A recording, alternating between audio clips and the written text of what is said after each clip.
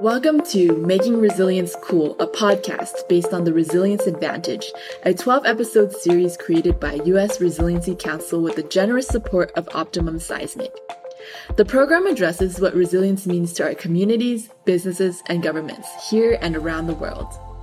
I am your host, Audrey Liu, a student at Cal Poly SLO and an aspiring architectural engineer. Working with the host of the series, Evan Reese, the executive director of the USRC, I've been deep diving into the rich archive of interviews with special guests from various fields such as business leaders, community leaders, architects, engineers, and experts in sustainability, sharing their insights on the importance of resilient design. Come along with me on my journey in learning more about resilient design and why it is so important in all of our lives.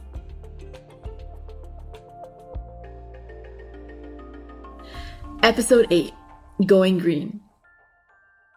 Reduce, reuse, recycle. I feel like this phrase has been embedded into my mind since I was a kid. I remember in elementary school we were given a mission to reduce our water and electricity usage at home. They even gave us one of those water spouts that reduces the water usage. Now, the reality of the importance of living responsibly in our environment is becoming clearer and clearer. Sustainability isn't just a goal. It's a necessity. Evan, how does the evolution of the resilience movement compare to the sustainability movement? Is there someone I can go to hear more about this? You've hit on an important point, Audrey. Resilience and sustainability really go hand in hand. In fact, we at the USRC believe that sustainability actually includes both green and resilient design. As I like to say, sustainability not only means that we need to have a low impact on the environment, it means we need to make sure the environment has a low impact on us. Ben Stapleton is the person you should go to. He's the executive director with the U.S. Green Buildings Council Los Angeles, and he really gets the concept of that larger definition of sustainability. Ben Stapleton it is then. Hello, my name is Ben Stapleton. I'm the executive director with the U.S. Green Building Council Los Angeles. Can you tell me what the U.S. Green Building Council LA is, and what do you do? Absolutely. So the U.S. Green Building Council Los Angeles, or USGBCLA, as we like to be called, we're an independent nonprofit, and while we're affiliated with the National Green Building Council that runs the LEED credential, I'm sure you know and love, our mission is a bit different. We're really focused on accelerating sustainability in the built environment for Southern California. We do that primarily through community engagement and education. And really, when I look at LA in sort of the greater context of not only California, but the world, I really feel like this is a great place to address these issues. We experience a lot of the challenges that every big city faces, whether that's air quality issues, water scarcity, traffic, food deserts. But I actually feel like we have a lot of the potential here in LA to address many of those issues. We have a significant amount of capital. We have some of the leading research and education institutions in the country. And one of the things I love about LA is that we have some of the largest populations outside of their home country of nearly almost every culture in the world. I grew up in LA, so I know about some of those issues. But we also have a lot going on for us. I can vouch for the fact that we have the best food compared to other parts of California. There are so many different types of restaurants that showcase each culture, and so many different languages spoken. But tell me about the potential for the USGBCLA to thrive here. We have suburban and urban areas. So it really gives us the opportunity that if we can create a solution here and scale it within the greater LA region, it has a good potential to migrate out to the rest of the world. So this program is about resilience and resilient design. And the USRC gives ratings to buildings based on their ability to survive and recover from earthquakes. Could you tell me about LEED, Leadership in Energy and Environmental Design? How did this program get started? Essentially, everyone needs a roadmap, right? And a guide to figure out how to get the structure in place to achieve goals. If you think back to, the 90s, there just wasn't that in existence, right? People really need to figure out, what was a shared common plan to address how do we green an asset? How do we provide some rigor to that process? And then informing that rigor, the LEED system, has bronze, silver, gold levels. It has a base level. That rigor allows there to be some ranking and some ultimately certification on what people are doing and that it makes sense. We really needed that early days to give us the guidelines to get to where we need to be. In here in California, we've adopted many of the principles of LEED into a lot of our CalGreen code, our code here that guides us on the state level, and for good reason. But LEED continues to make amazing progress around the world in driving folks to really improve the sustainability of their buildings. The LEED program is definitely leading the way towards a more sustainable and resilient future. I'm curious, Ben, what does resilience mean to you? Resilience to me is really our capacity to respond to shocks and to bounce back from those shocks. It can be defined in a variety of ways. There could be a capacity between us as people and as a community, and also that capacity within our buildings and our infrastructure. But resilience to me is really that capacity to respond and adapt to shocks. Do you see a lot of overlap between sustainability and resilience? There's a Venn diagram of sustainability and resilience, and I think there's a significant amount of overlap. When I think about sustainability, to me, resilience is an embedded component of that, as is equity. But some people don't necessarily see it that same way. But, to me, in order to be a truly sustainable society or have a truly sustainable building, that means that it's resilient. That's how it's going to be sustained long term. In order to have a truly sustainable building, that means that it's resilient. So it sounds like sustainability and resilience do go hand in hand, just like Evan was saying. This got me thinking more about that overlap. I know that there is an environmental impact when a building fails because of an earthquake, so preventing that will be pretty important. Ben, what is the determining factor when deciding to renovate buildings versus replacing buildings?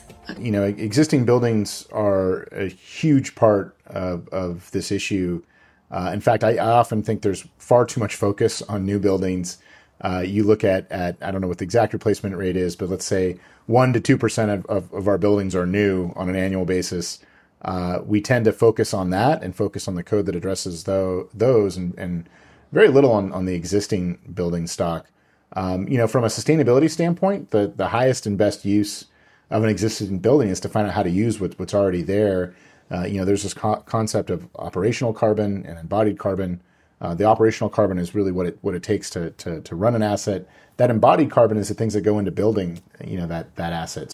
What components of the building would be considered embodied carbon? That's the concrete, the steel, the glass, the carpet, all the elements of that building, those materials. There's an embodied carbon to really create those. And one of the things I've been really encouraged by over the past few years is we've started to have a lot more transparency around the embodied carbon in materials. There's these things now called environmental product declarations or EPDs.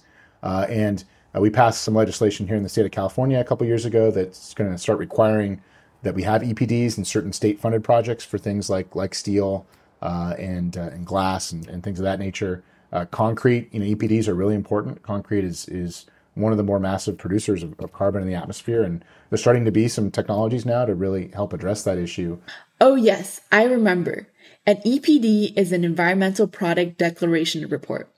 It's a standardized document informing about a product's potential environmental and human health impact. Jessica Westermeyer talked about this in a previous episode. Tell me more about working with existing buildings. So when we look at existing buildings, it's challenging, right? We've got assets usually that have a value in them that we want to maintain. There can be a significant cost to retrofit those buildings. And so I think we need to look at the inflection points for those assets, whether it's, pulling permits for doing some sort of remodel on something. How do we address the whole asset? I think we need to look at weatherization in an increased way and financing. I think oftentimes the lens we've been using to look at real estate, frankly, for decades now has been very flawed. We haven't been taking into account the costs of climate change, whether that's increased wear and tear on operations from, more heat days and more dramatic weather events, or that's, the health of the occupants in the buildings. Are there any benefits for the people that are living in or using the building if the building is considered green? There's so much data now that shows that people who are working in green buildings with healthier materials and better ventilation systems are more productive. They're less sick.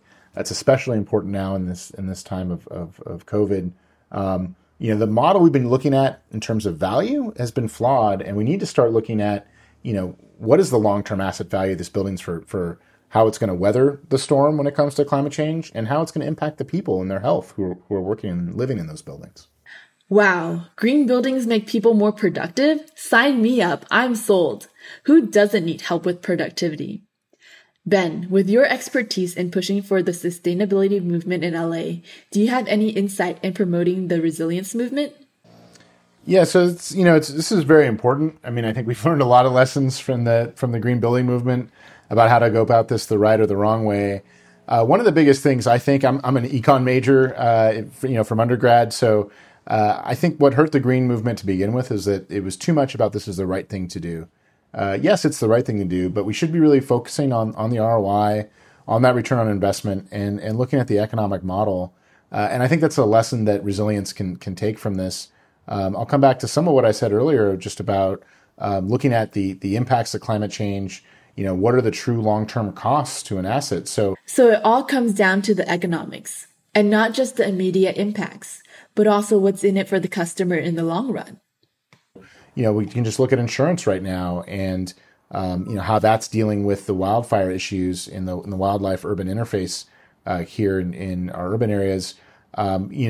It doesn't make sense for these long-term costs to society to fight fires, the cost of human life, to protect these assets. And the value of that asset isn't reflecting the true cost of society to maintain it. And so I think for resilience, there needs to be a discussion around, there's a tangible ROI for us to build a resilient asset versus a non-resilient asset. This is an asset that can better withstand earthquakes, that can better withstand the impacts of climate change, that is hardened in the face of fire. There should be financing benefits for that. There should be, additional value in the price of that asset because it is better prepared to withstand those challenges and those potential costs and the risk associated with them. So investment in resilience could have a direct economic benefit? I think that model, is a lesson coming out of sustainability. I think now we're starting to see more that, yes, people are willing to pay more for green assets, that, yes, there's a lower lifetime cost of maintenance for green assets, and the people are healthier in those buildings. That's increasing the value that's perceived and the actual real value of green buildings. In resilience, we need to do the same thing and really focus on that ROI and have this not be about, hey, this is the best thing you should be doing to prepare yourself in the event of a disaster. It should be like, no, this is what's increasing the value of your asset long term. And giving you a better portfolio. Sounds like green design and resilient design working together to create sustainability could have a big impact on people's lives. We need to prioritize educating people about this. What would the first step be? No, it's a good question. And first of all, we need to be working together. There's no shortage of good work for us to be doing, especially right now. I think we're going to continue to see accelerated impacts of climate change. Even what we've experienced with this pandemic, I think, makes the case for the time is now, and we need to see increased collaboration. I think awareness and education are big parts of this. One of the things we've been doing a lot of work on lately is developing targeted niche education programs to really provide certificates and value for workers so they can demonstrate that they have more capability in the face of some of these challenges. As an example, we have a green janitors program that really works with the janitorial staff to empower them, that they're the ones that decide whether a building is green or not. What does it take to become a green janitor? It's a 30-hour-long training. We've developed a COVID module on top of that. We've seen a 5% energy savings in the buildings that have had their janitors go through that training. And we've graduated about 1,400 janitors now. That's just a small example in the janitorial space where we're empowering people, giving them context around the work they do. Do you see this program expanding more or even to other occupations? We're actually doing a similar pilot program now with gardeners and landscapers that's focused on native plants, on integrated pest management, water conservation. We're giving them a certificate when they get out of this class, and we're also giving them the knowledge of how do you communicate this to a potential client, to a potential employer, because that's going to create value in them, that's going to make them an advocate, and that's going to make them aware of the work they're doing, and now how that's not only impacting their own health, but impacting the world around them. I think we have a huge opportunity to do that in construction, in the trades, in engineering, in any of these other sectors where, we don't need someone to go to a 2-year, get a 2-year degree or a 4-year degree. We're talking about targeted education, 10 hours, 20 hours, whatever it is, to get someone enough of knowledge, we test them on it and give them something of value, a certificate that they can have. What are the incentives for completing this certification? What would they be able to do with it? communicate the value of what the work they're doing so they can make more money. Their client will feel comfortable hiring them over somebody else who maybe doesn't have that certificate. We're doing some similar work right now around wildfires and looking at best practices for contractors to harden homes. It's so important to have that education. How would the certification work best to benefit the community? Beyond the knowledge of the certification, what else would you suggest?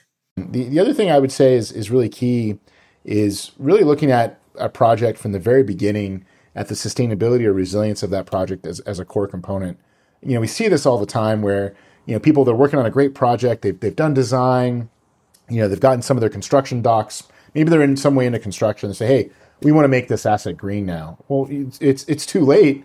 You're starting this when you're halfway through the process. It's going to cost you money because you're going to have to look to more technology solutions maybe versus design solutions or other things that are kind of supplanting the process in the wrong way. And then those people come back and they say, oh, well, it cost us more money to add green to our project. Well, of course it did. You looked at it when you were already down the line in your process.